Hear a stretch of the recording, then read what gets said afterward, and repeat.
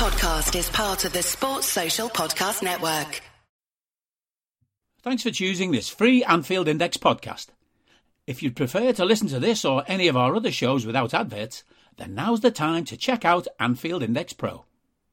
With AI Pro, you can supercharge your entire listening experience. You'll not only get all of our podcasts without the ads, but you'll have them far faster with our quick publish feature available exclusively for subscribers. AI Pro also puts you in the heart of our sound studio, with an option to listen to many of our shows live and interact with the podcasters in real time as the shows are recording. Upgrading couldn't be easier. AI Pro is available on all popular podcast platforms, and we have our own apps for Apple and Android. Just head on over to AnfieldIndexPro.com and get started today. Hello, good evening, and welcome to the Anfield Index podcast. It's episode 363. I knew that all on my own, and I didn't need Cam or Lisa Marie to help me. That's a fact, and they can't do anything about it. I am Trev Downey, and I'm podcasting to you from my field here in beautiful rural Ireland. And I'm joined, like I said, by Cam Brench and by Lisa Marie Hanahan for this wonderful episode of the Anfield Index podcast. I literally am going to be winging it here in terms of structure, but I do have a few topics I want to get through. And I'm not sure if it was on this show last week, but certainly on Raw, I was mentioning one or two of the stranger Twitter interactions that I've come across recently. Today, I tweeted something along the lines of, stop upsetting yourselves about fourth place. It's not going to happen. Probably it's 6 games. We have potentially 10 points to make up in the Manx if they win their game in hand. Just let it go and dream the Europa dream. And if something happens, well and good. I got roundly harangued by a gent who was telling me to basically be a better supporter and what's football for if it's not for dreams, etc., etc. And he seemed to just fully miss the point of everything. I suppose I tweet in a vacuum. I assume people know my personality. He says, I'm going to do a voice. I won't give his name because I'm not that kind of a guy. He says, isn't the whole idea of supporting a club to hope and wish for the unexpected? Or do you just want guaranteed results every week? Support or don't support. It's not totally realistic. But what's wrong with hoping until it's impossible? Fuck's sake. Otherwise, why bother? And I'm like, dude, really? What an overreaction that is. I mean, that's what's wrong with Twitter right there. Just take a breath. Have a pause. You don't have to viscerally react to everything as if it's the exact opposite to what you think. All I was saying is don't be upsetting yourselves, lads. It's a very, very big ask. And I just wanted fellas to not be taking offence all the time, but I couldn't. I didn't succeed in this case. So anyway, here we go. I wanted to talk about offence. And before I introduce Cam and Lisa Marie, I'm going to let this chap here talk about offence and political correctness and things like that and see what you make of it. And that'll be my first hello to both of you. See what you say. Which is a joy. There's the other side of health and safety, which is a small oppression of our physical movement. We can't do anything with the permission from the state. And political correctness, the oppression of our intellectual movement, so no one says anything anymore in case somebody else gets offended. What happens if you say that and someone gets offended? Well, they can be offended. What's wrong with being offended? When did sticks and stones may break my bones stop being relevant? Isn't that what you teach children, for God's sake? That's what you teach toddlers. He called me an idiot. Don't worry about him. He's a dick.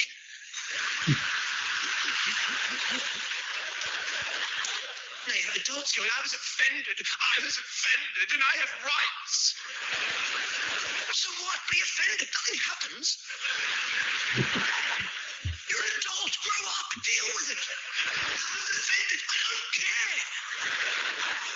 Nothing happens when you're offended. There's nothing. It's a comedy show, and the comedian said something about the Lord, and I was offended. And when I woke up in the morning, I had leprosy.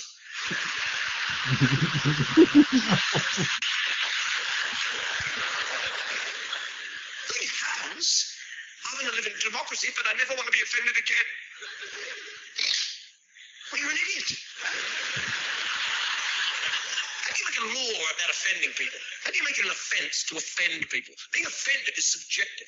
That has everything to do with you as an individual or a collective or a group or a society or a community, your moral conditioning, your religious beliefs. What offends me may not offend you. And you want to make laws about this? I'm offended when I see boy bands, for God's sake. I'm offended. They're corporate shills posing as musicians to further a modelling career, and frankly, I'm disgusted. What am I going to do? Call them? I'm going to interrupt it there. There's a couple more seconds left, but we'll leave it at that. I did hear a couple of giggles there, so hopefully I'm not too wildly off the mark here with that suggestion. Lisa Marie, how are you, first of all, and what's your take on offence culture these days? I'm fine. Thank you, Trevor. Happy to be here on the 363rd episode of the Anfield Index podcast. As you said earlier, without any reminding from either myself or Cam. It's been a week. It's been another week. My life is going to be insane for the next 6 weeks, so I've just bought in and just riding the wave. But you know, I'm on the same page you are, Trev, with the offense culture thing. It's just annoying. It is just annoying. And, I think that guy's exasperation really sums it up. Yeah, exactly. You know, but as a parent, you know, it's hard to understand, it's like, where do you find the line to teach your children, you know, what is offensive and what isn't, and how to know that, you know, sometimes people are just sort of, you know, making fun, you know, making a joke, but you need to be able to just kind of shrug it off. I mean, it is something that you just can't, it's hard to define, I guess is what I'm trying to say. And, you know, there was an instance that, my daughter was talking about that happened at school earlier this week. And, you know, a student said something inappropriate about another student. And I said, well, you know, you're right. That's wrong. That's offensive. You know, they shouldn't say that. But as a result, all the other kids are like ostracizing this kid. And I'm like, but how in a way is that any different? You know, anyway, it's hard to know where that line is. And I think sometimes everybody just needs to kind of relax. That's kind of where I am with it as well. I mean, no softer touch when it comes to people I like or love who have been slighted. I'm straight in there 2-footed wanting to fight their corner, and I'm sure you're exactly the same. I'm sure Cam's exactly the same. But I think it's just a constant barrage of daft tweets that I've had, which are really ad hominem aggressive tone to them. And I'm just like, you're a silly person. You're a silly man. Relax now. Run along and relax. I don't feel the need to get up on my soapbox and start shouting about how right I am and how offended I am. And it's just, you're right. It is hard to define, and there is absolutely some sort of a continuum or spectrum there. But I just think the stance that he describes really well there, that, you know, just because you're offended, that doesn't actually mean anything. And as he says there as well, I think it's really good. Nothing happens. And I don't know, Cam, about you. I want to bring you in here and say hello and ask you how you've been. And just as a jump off point as well for you, I mean, how do you deal with things like that? You strike me as a guy who would be quite, I'd imagine with daft stuff online, I don't think you're an online scrapper, but I'm sure like myself or like Lisa Marie, in different contexts, you might take offense on behalf of other people. Where do you stand on all of this? It just seems to be so prevalent these days that just the hurt feelings everywhere, Cam. Fucking hurt feelings. Everyone's hurt all the time. They're sad because their little feelings have been hurt. And maybe it's because I'm a Gen X old bastard, but like, fucking hell, you know, just a bit of resilience would be really good, I think. Firstly, hello everyone. Hello listeners. Great to be here. on offence, shall I tell you what I find offensive? Go on then. The suffering that people have in the world, real suffering. You know, the wars that are going on, the famines, the injustices, the racism, prevalence of racism. Racism is really rearing its ugly head again. What I find offensive is asylum seekers, refugees being called illegal. Well, if they're illegal, as was pointed out on the news today, why don't you arrest them? Because you can't, because there's no such thing as illegal. I find that offensive. What I find offensive is voter suppression.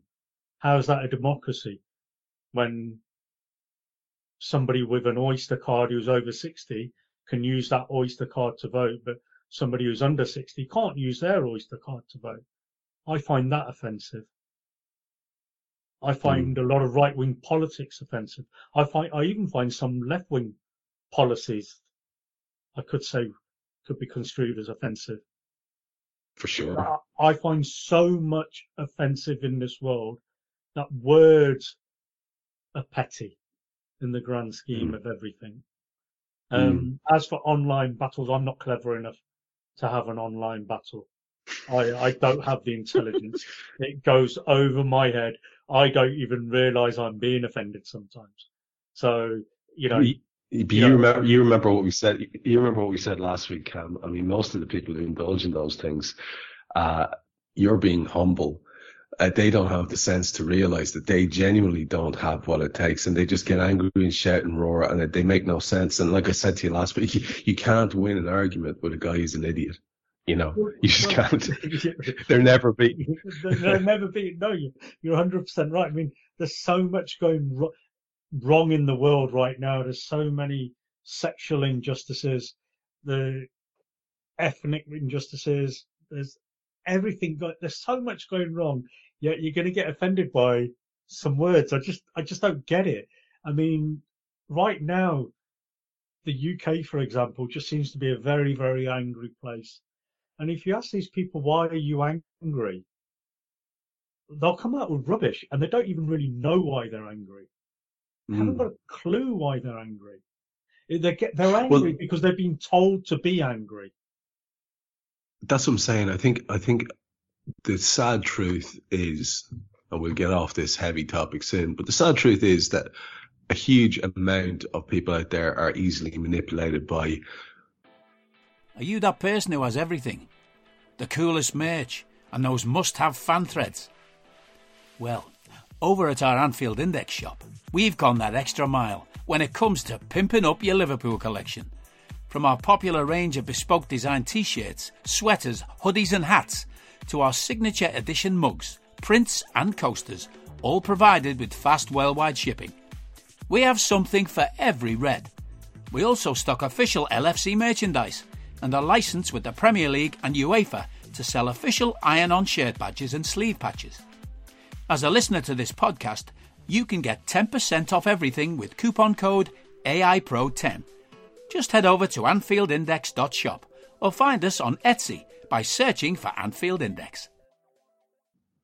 The sources that they choose to believe are telling them the truth. And as a result, I mean, I heard a flashback clip today of Theresa May in Parliament, basically repeatedly referring to Jeremy Corbyn as a racist and an anti-Semite. And that just became the thing that you had to believe then. And then, you know, because those terms are so loaded, the people around Corbyn in his own party start circling the wagons and he's on the outs. And all because words have been weaponized in that way.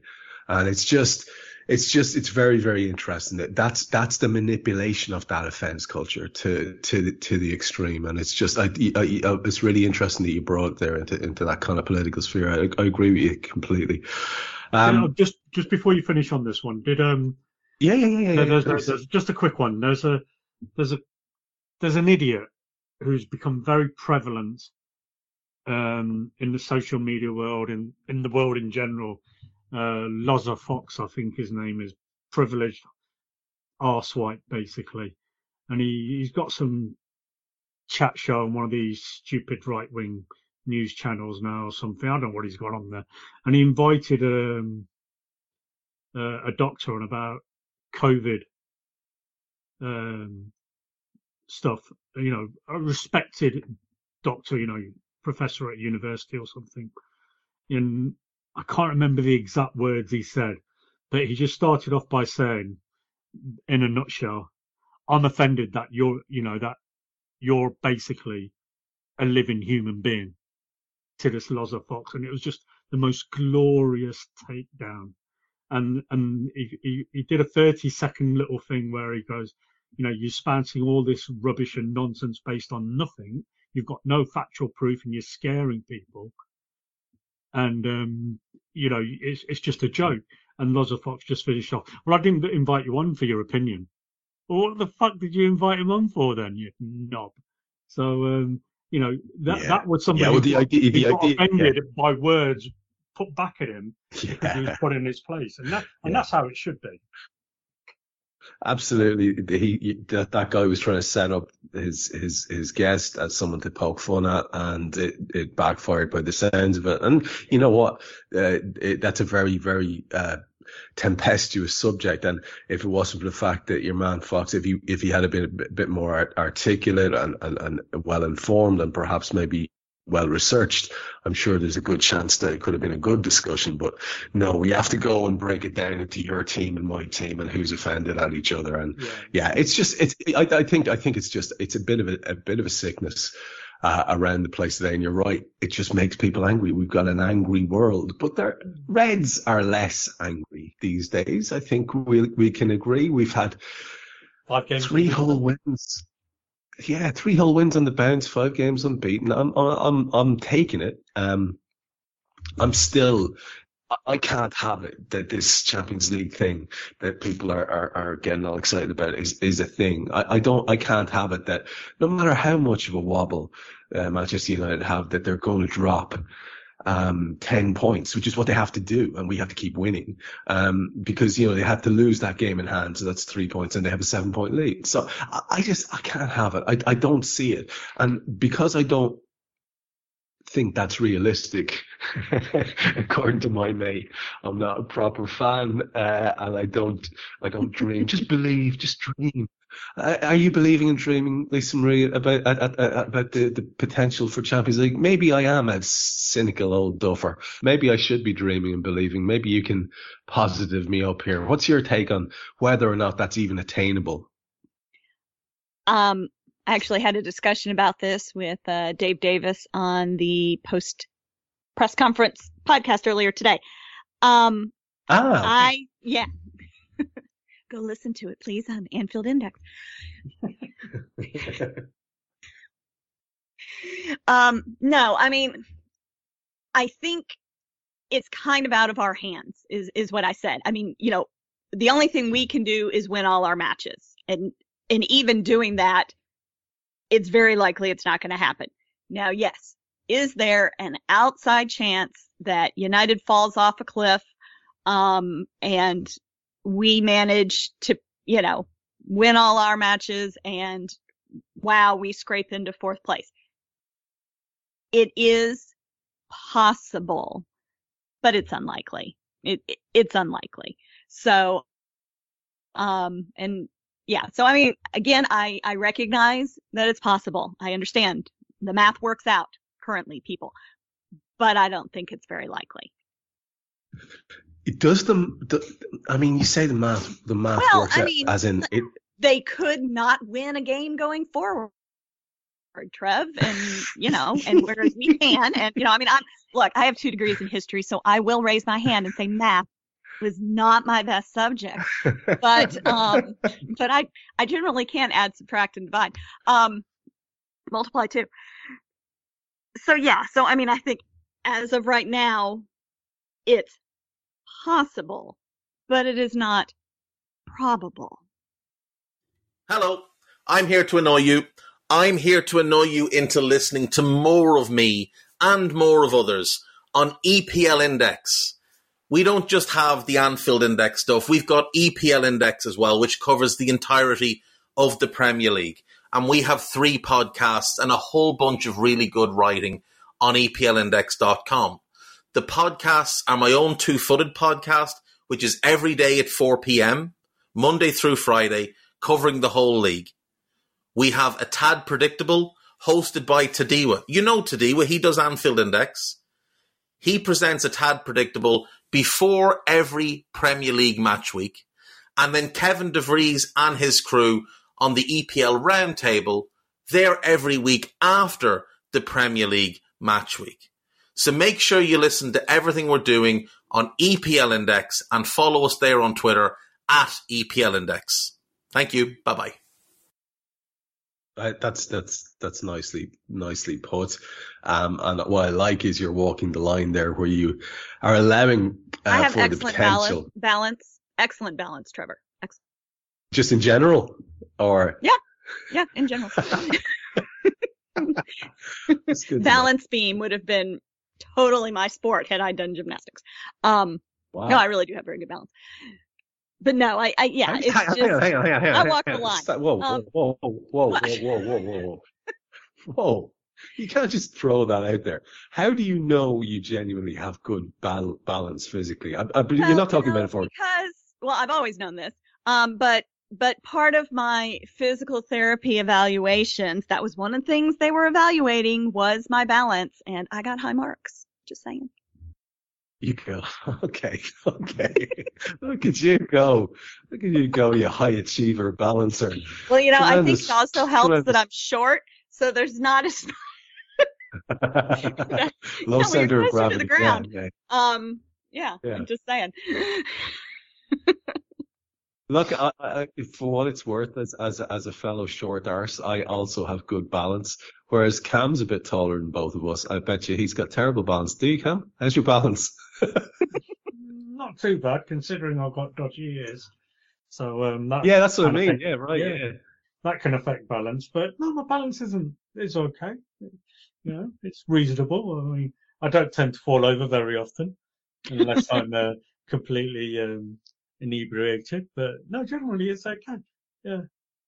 That's a good sign that you're not falling over. Yeah, that as a general rule is a good sign. And let's get from you. I mean, of the three of us, ironically, Lisa Marie and I had kind of turned to the dark side a little, much to the surprise of both of us. Not and dark, you had actually realistic. Dark, Lisa Marie. It was getting dark. Realistic. And you had been actually this sort of, upbeat voice, the just like you gotta support the lads type thing. And I don't mean that in a bad way. I mean that in a positive way. Yeah. So when you look at the table and you see what's in front of you there, and you see a 7-point gap, and you see a game in hand for United, do you honestly think there's any potential for Eric Ten Hag's lads, ravaged by injury as they are, potentially rattled as they are, do you think there's any potential for them dropping 10 points? Because what I'm trying to get at here is it reasonable for people to genuinely have, is there any level of, I understand Liverpool do the impossible. I get that. But this requires other people to fuck up. It's got nothing to do with us doing the impossible. All we can do is win our games. If it was just down to that, I'd have every confidence that this crowd could achieve something, because we achieve something every season under Klopp. But now it's reliant on other people being atrocious, and I don't feel comfortable with that. Yeah, I mean, I don't see it now. You've got to be realistic, haven't you? I mean, you can have all the optimism in the world, which is fine. But I think the game for me that really deflated me and said, they fucked up now, and that's it, was the Bournemouth result. And, the momentum was killed, because then we drew a couple of games after that, and we just threw silly points away. And if we hadn't have thrown those silly points away, then you'd say we've been in this position before, and we know what it's like to chase a team to a point. We may not have always overcome that team, but we know what it's like to put that pressure on. But we're not. There's only 6 games left for us, or 5 games left for us. And Yeah, we have 6. They have 5. yeah, they have 7. Oh, sorry. Yeah, Yeah, they've got game in hand on us, haven't they? So Yeah. they've got 7. So yeah. They've got 7. We got 6. if it was 12 games, and it was say 7 points, then you'd say, there's a few games there that, anything could happen. But to expect 3 results to go our way out of 7, yeah, the odds. I wouldn't put any money. I wouldn't put any money on it. Yeah. The bookies. I think the bookies would happily take your money. Well, let's just see, right? Let's just talk this through. We're not going to talk about the Reds because we just have to win all our games. So it doesn't matter who the fuck we play. It is interesting that we have the opportunity, that the Europa place is very much in our hands if we can beat, if we can win our games. The Spurs and Villa games are big. West Ham was a big one as well, in terms of that group of fixtures, but they're all massive. It doesn't matter. We've seen ourselves stumble in the most unlikely places this season. So let's just ignore the Reds fixtures and say that we just assume that we have to win at least 5 of our 6 and maybe 5 in a draw or something like that, or just win them all.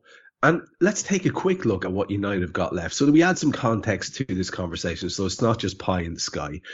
The United fixtures are: they play Villa, and United are at home on Sunday. That's the game, I think, before us. It's probably on Sky because it's down here as a 2:00 kickoff. So it's probably the Super Sunday game. We're the second. So that's Villa. Then they've got Brighton. Now, you could say that both of those teams are on great runs and have the potential to beat Manchester United. Then they play West Ham. And I think because it's Moisey, I don't know. I think I'd fancy United there. Then they play Wolves, who are really nowhere in the league and there's not much up for grabs. They play Bournemouth. They play Chelsea. They play Fulham. That's their run. And Chelsea are a shambles, defeated. Mm-hmm. They're in danger of finishing closer to the bottom 3 than the top 4. Yeah. Fulham have nothing on it as well. Bournemouth at that point will probably have nothing on it either. They'll have their survival and all the rest of it. So, I mean, I'm not seeing too many potential banana skins there for them, Cam.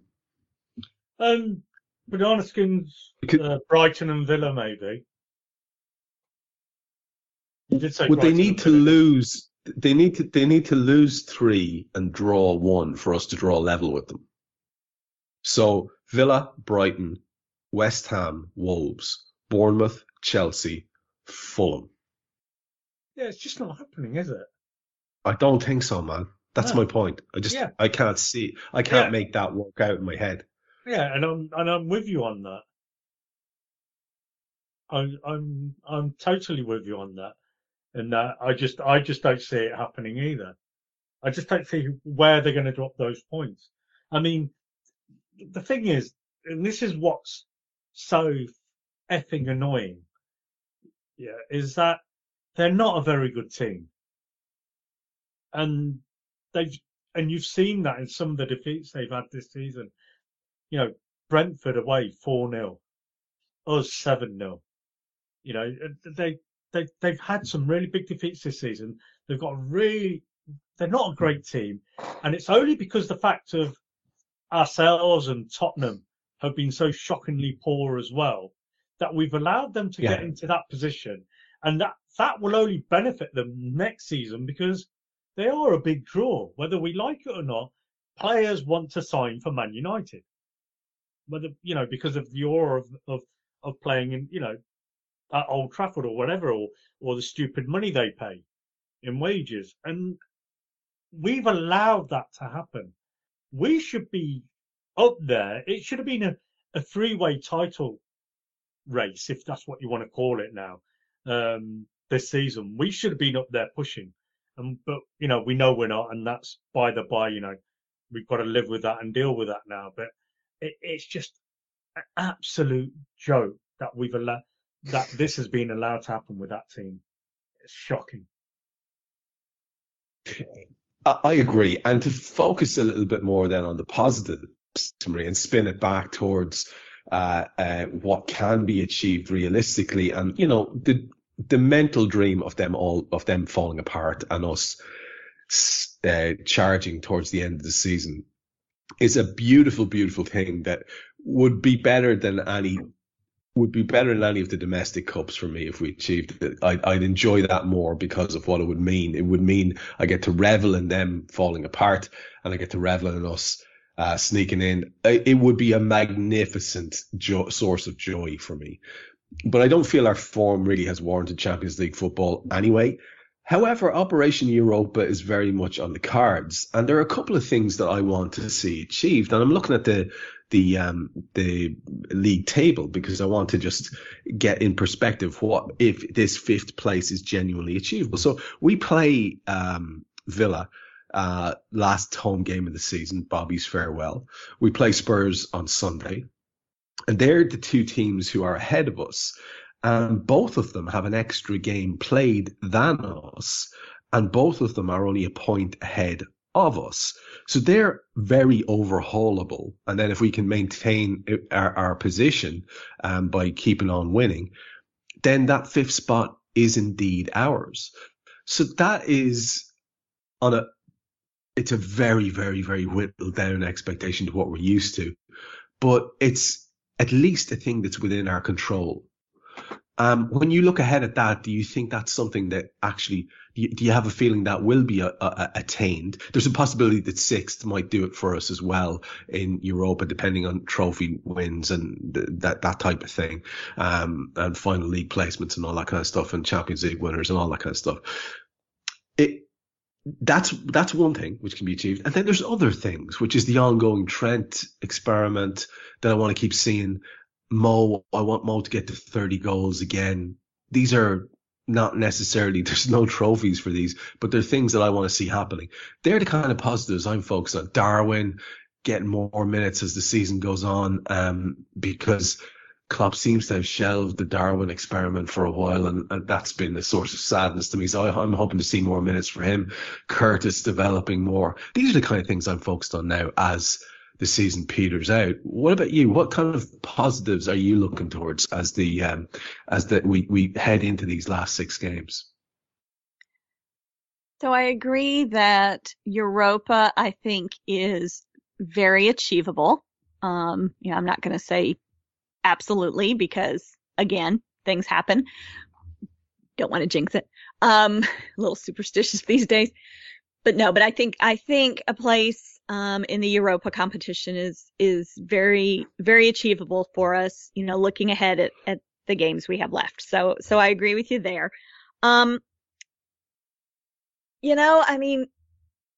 As far as Darwin is concerned, I kind of agree with you that I'd like to see it, but on the other hand, if we're wanting, I don't really want to mess with what we've got going on, and it seems to be working. So I'm not really sure how well he fits into that at this point in time. I think he is certainly a player for us in the future, and if the right in-game situation comes along where maybe he doesn't start but he is substituted in to bring a little chaos, I'm always on board for that.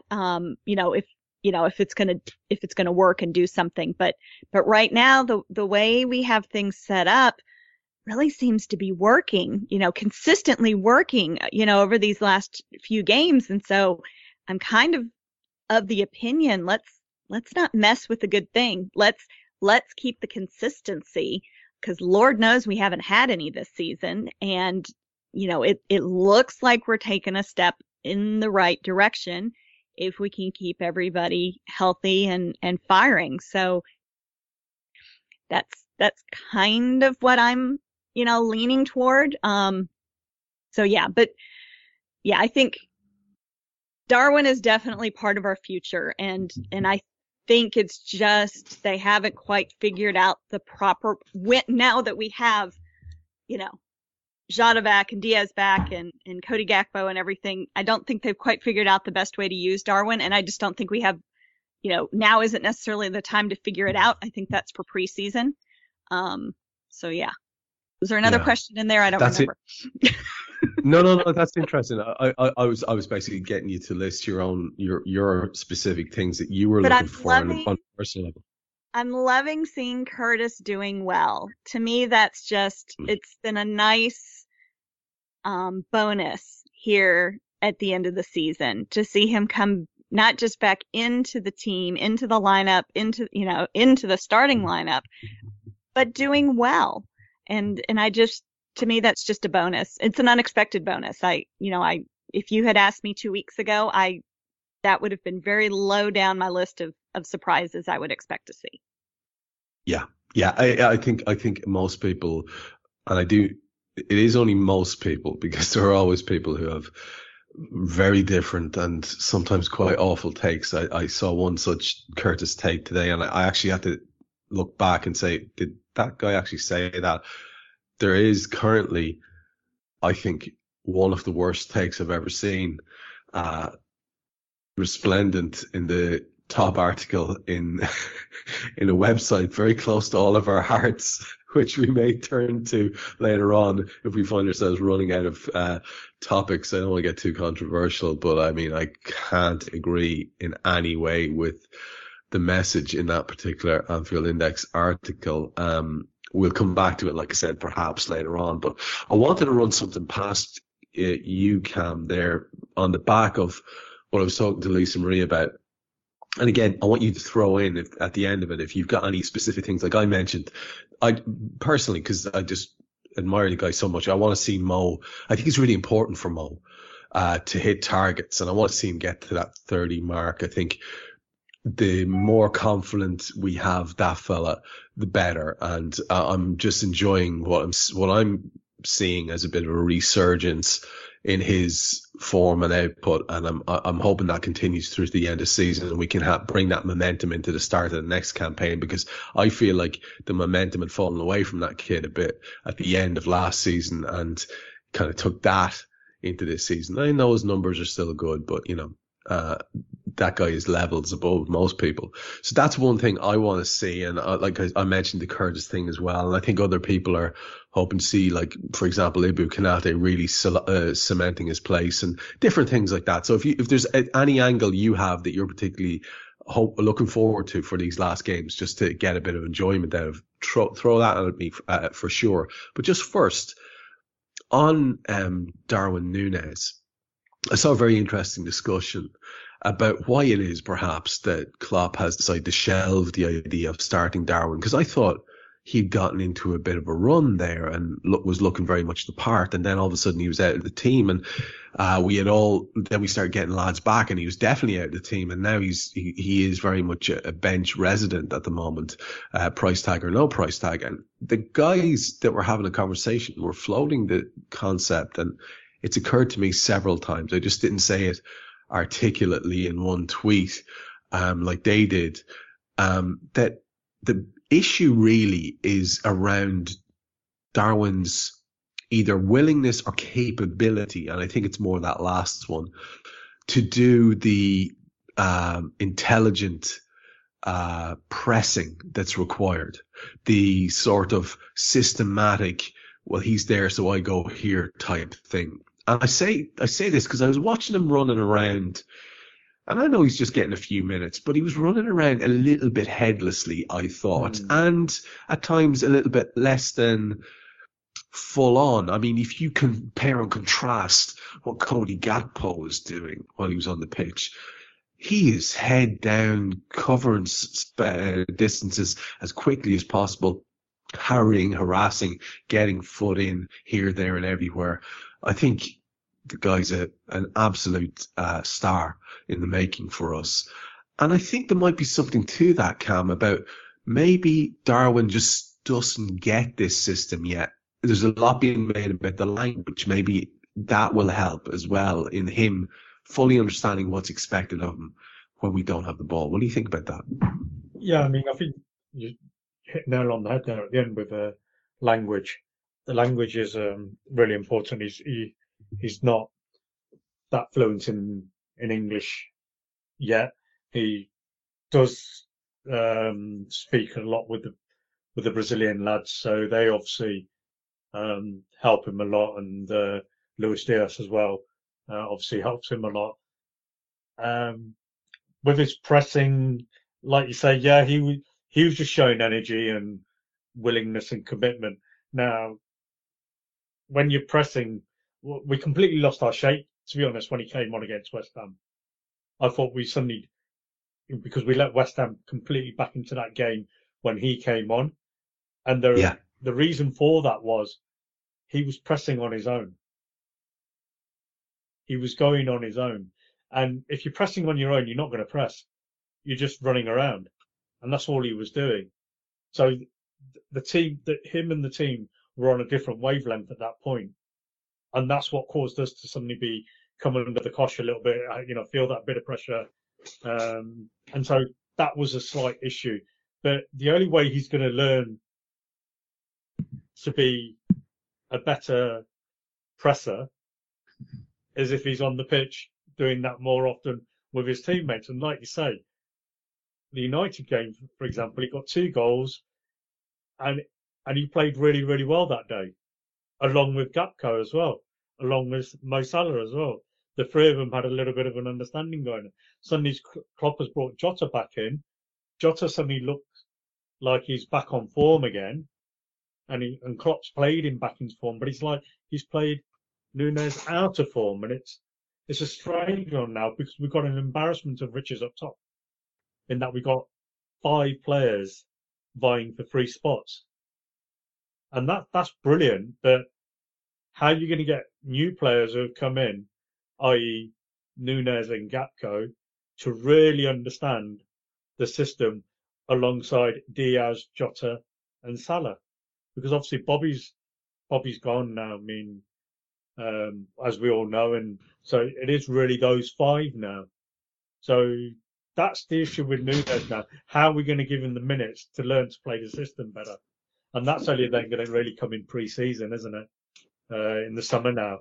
So that's something that Núñez will work on, and I think we'll see the benefits of that next year. The player I'm really excited to see right now till the end of the season now is Luis Diaz. He's just a breath of fresh air. He's a joy. He's a trick master, and he's just, you just don't know what he's going to do, and that unpredictability is wonderful for us and a nightmare for the opposition. And hopefully he can then start developing an understanding now with Gakpo and Núñez when they come on the pitch, and that can only help us going forwards again for next season. It really is all about next season now. Whichever way we're looking at it now, what we've got to do now is we've got to get on this run, and we've got to really get ourselves set and prepared for next season. Get some reinforcements in. I say that loosely, and then see where we are come August. I'm looking, as you're saying that, I'm looking at a transfer story linking us to Manuel Ugarte. That would be nice, and it's just a way of reasons to be cheerful. Let me just have no idea.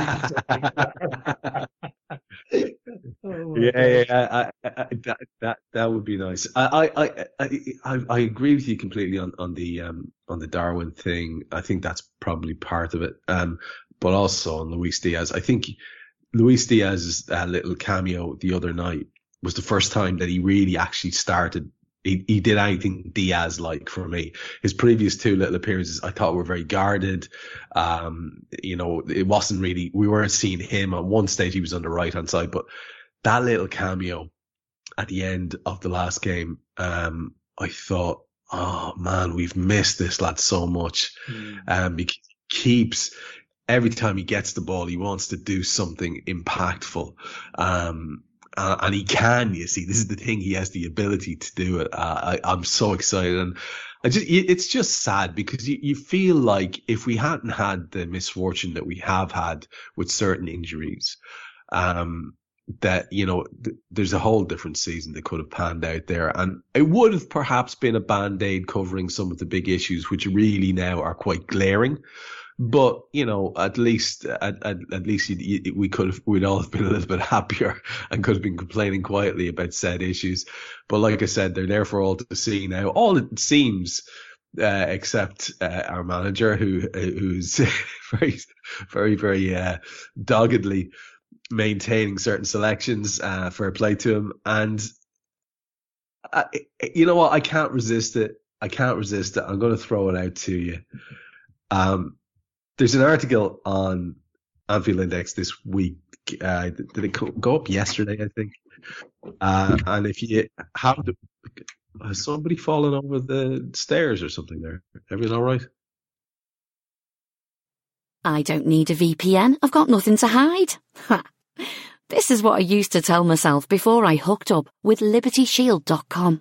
Not only is my home internet now fully encrypted, but I can now access all the websites I want, whenever I want, and do so from absolutely anywhere. As a Liverpool fan, I love to know I can now watch every match, regardless of whether it's on UK TV or not. My Liberty Shield VPN makes sure nothing is blocked and guarantees me super fast streaming speed throughout that match. You can get connected right now with their software package, which includes a 48-hour no-obligation free trial and instant access to their apps for Apple, Android, Fire TV, PC, Mac and Android TV. Or go a step further like I have and get one of their pre-configured VPN routers. These small but powerful devices allow you to easily connect every device in your home to VPN, making it the perfect solution for smart TVs, Mac boxes and games consoles. Visit LibertyShield.com today and use coupon code AIVPN25 to get 25% off at checkout. That sounded quite dramatic. Sorry. Have I lost you? No, I'm back. My headphone disconnected. I do apologise. Yeah. Okay. So I was just saying, if you have the wherewithal to open up the site, just have a look there at the latest article by Tony Evans on Anfield Index, which has the very... Yes, I was just reading it. It has the very, very interesting headline. Thiago is Klopp's most disappointing midfielder. Now, I'm not sure if Tony's on the wind-up here, but he says, in the opening sentence, is it Naby Keita? No, he says, for me, it's Thiago. He talks about Trent then in the next paragraph, and how he's looking fantastic in that role. And he says, that's the sort of role I expected Thiago to perform, getting possession in the middle of the park and looking to get a pass down the channel to the attackers. The 32-year-old certainly has the range to do it, but too often he struck the ball out wide. Now, I would be the first to admit, and I think Tony's onto something here, but I think he might be in danger of being a little bit reactionary in terms of responding to the most recent stuff.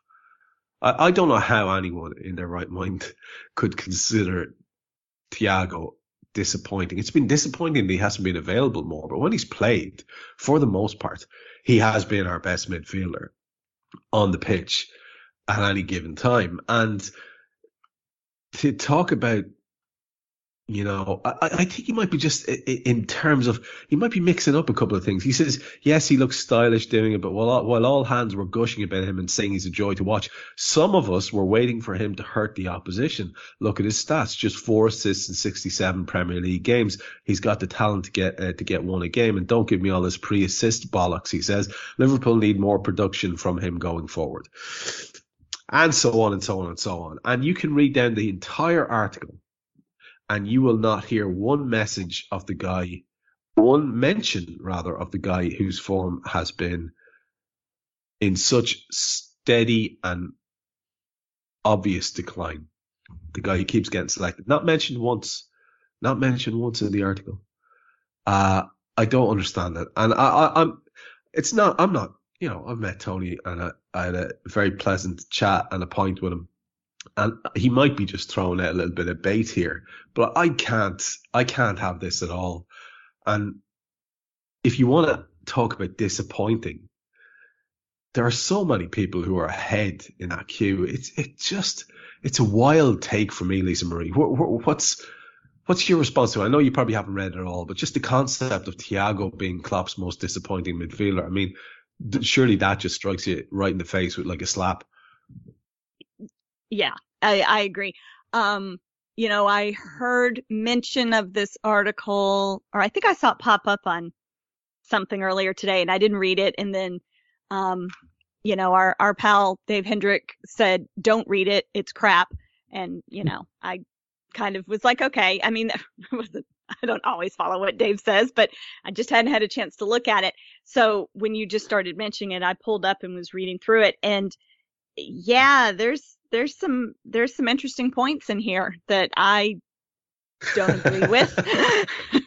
But I do have to wonder if it's intended controversy. I don't know. I'm not familiar enough with Tony's writing, to know if, is this an intentional wind up or if he's completely sincere, with the points that he's making. But you are absolutely right. Just before you said that about noting what midfielder is not mentioned at all in the article, that had already crossed my mind. I'm like, where's the Henderson section? And It's not there at all. No, so it's not there. That to me is as noteworthy as everything that was said is what wasn't said. Yeah, and honestly, Fabinho has been infinitely more disappointing this season than Thiago has. Like, if we're going to be honest about it, Fabinho's looked a shadow of himself. It's just, it's a really, really, really odd take. And it seems, I've got Tom Hardy, in Mad Max saying that's bait in that GIF. That's all I've got in my head. That's all I can think of. I mean, Cam, can you see a rationale here that we can't, and maybe you find yourself in agreement with Mr. Evans there, do you? I don't like the assist stat. And the reason I don't like it is because the assist stat is dependent on the person you're passing it to, putting the ball in the back of the net. And you can play the perfect pass every time, but if the fucker in front of you keeps missing, how is that your fault? That's a really good point, man. Point. Yeah. And everybody, let's really go back. Stuart Downing didn't have an assist, but he used to put in the most brilliant crosses all the time. And you had shite strikers who couldn't put the ball in the back of the net. How is that Stuart Downing's fault? He was putting it on a plate. I'm going to take issue with the Downing example. I fully take the point you're making, but my take on Stuart Downing was he always used to do a percentage ball.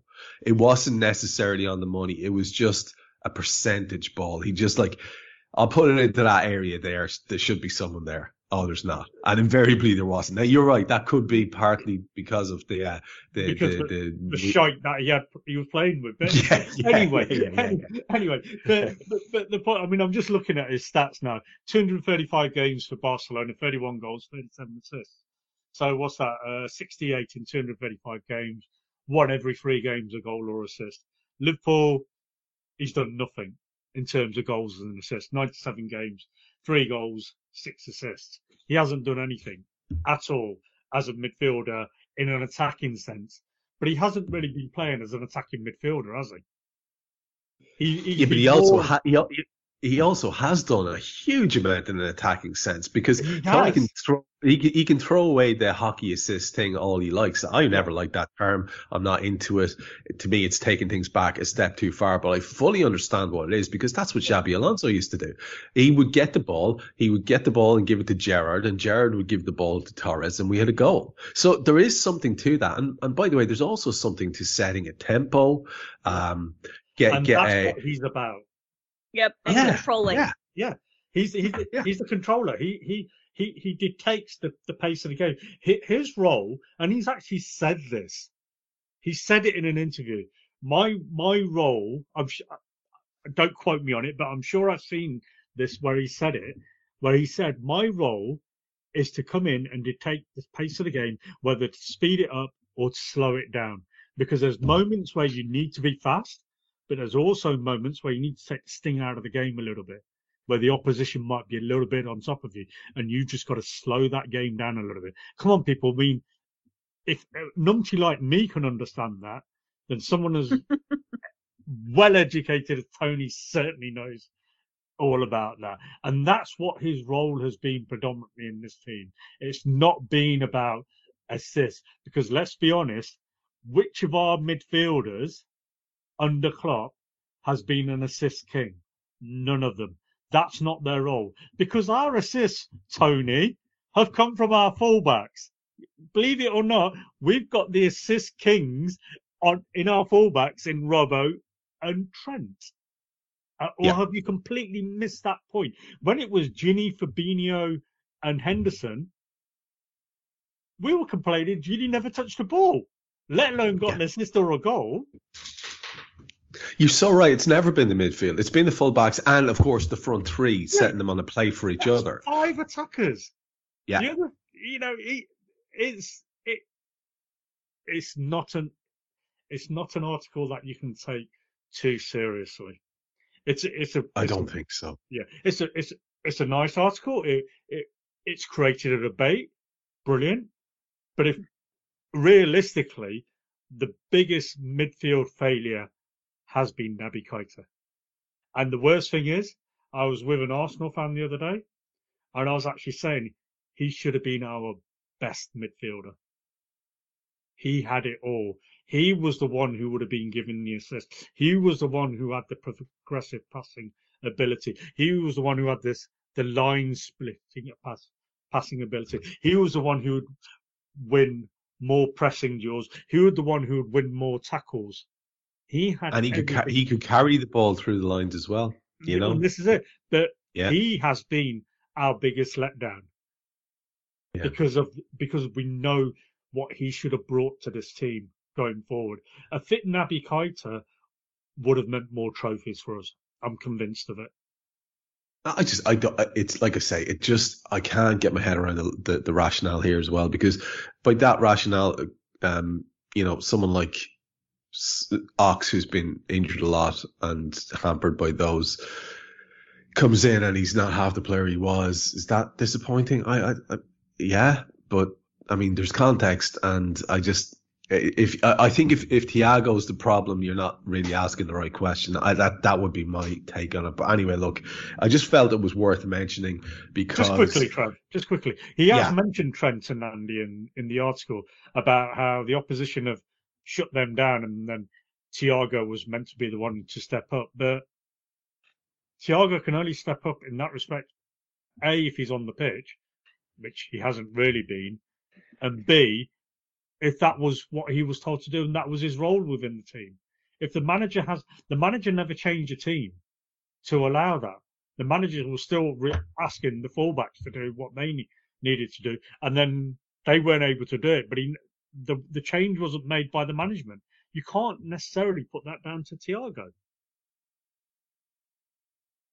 Yeah, I that's a good take. And I mean, look, to be honest, I think maybe all of us had that initial feeling of, is this bait? And maybe it is. Maybe Tony's just winding people up here. He could be just having a bit of a laugh for himself. And if so, I think he is. If so, mission achieved, sir. Well done, because you got us talking anyway.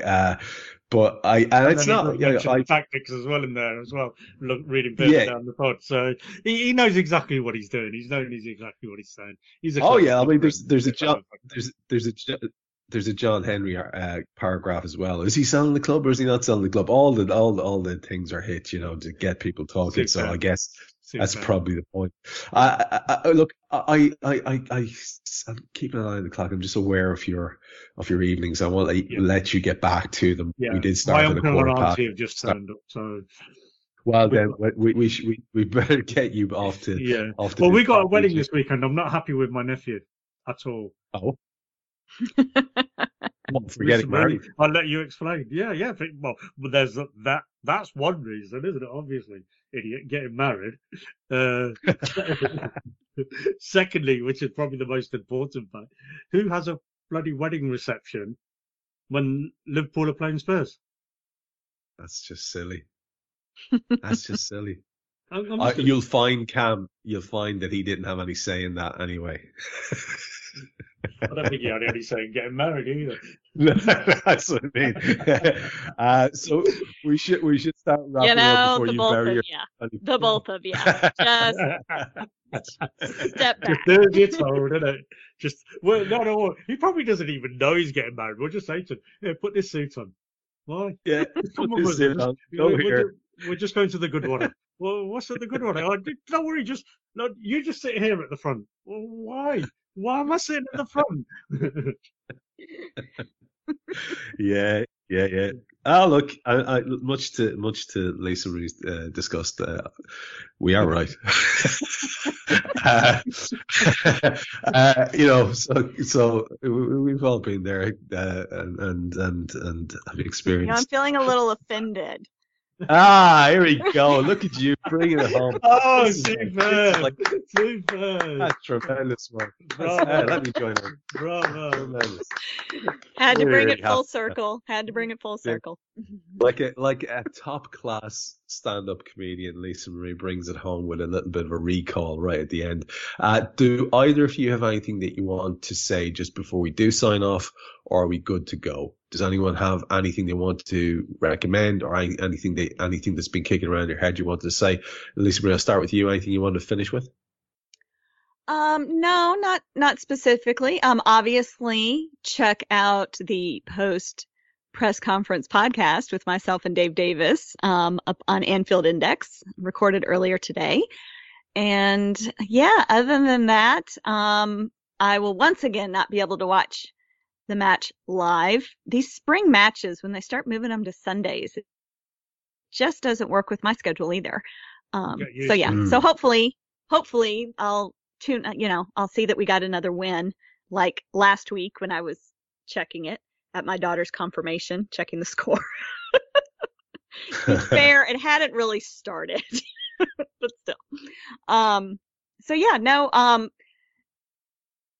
Just everyone have a good week. I am in denial that it is April the 28th. I do not know where the month has gone, and I will likely be saying this again in 4 weeks. And wow, by the time I say that on May 28th, I will have one son graduated from high school and a daughter getting ready to start high school, and that's a wow for me as well. That is quite the wow, and you should try the experience of having a child who's 24.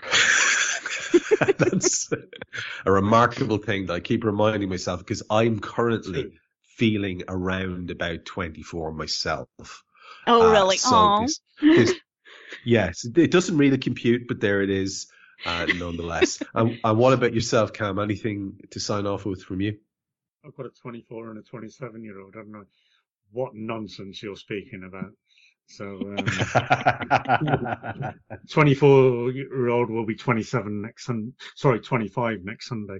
So on the 7th. But finish off with I'm rewatching Brooklyn Nine-Nine because the latest series is out. So I started from season 1.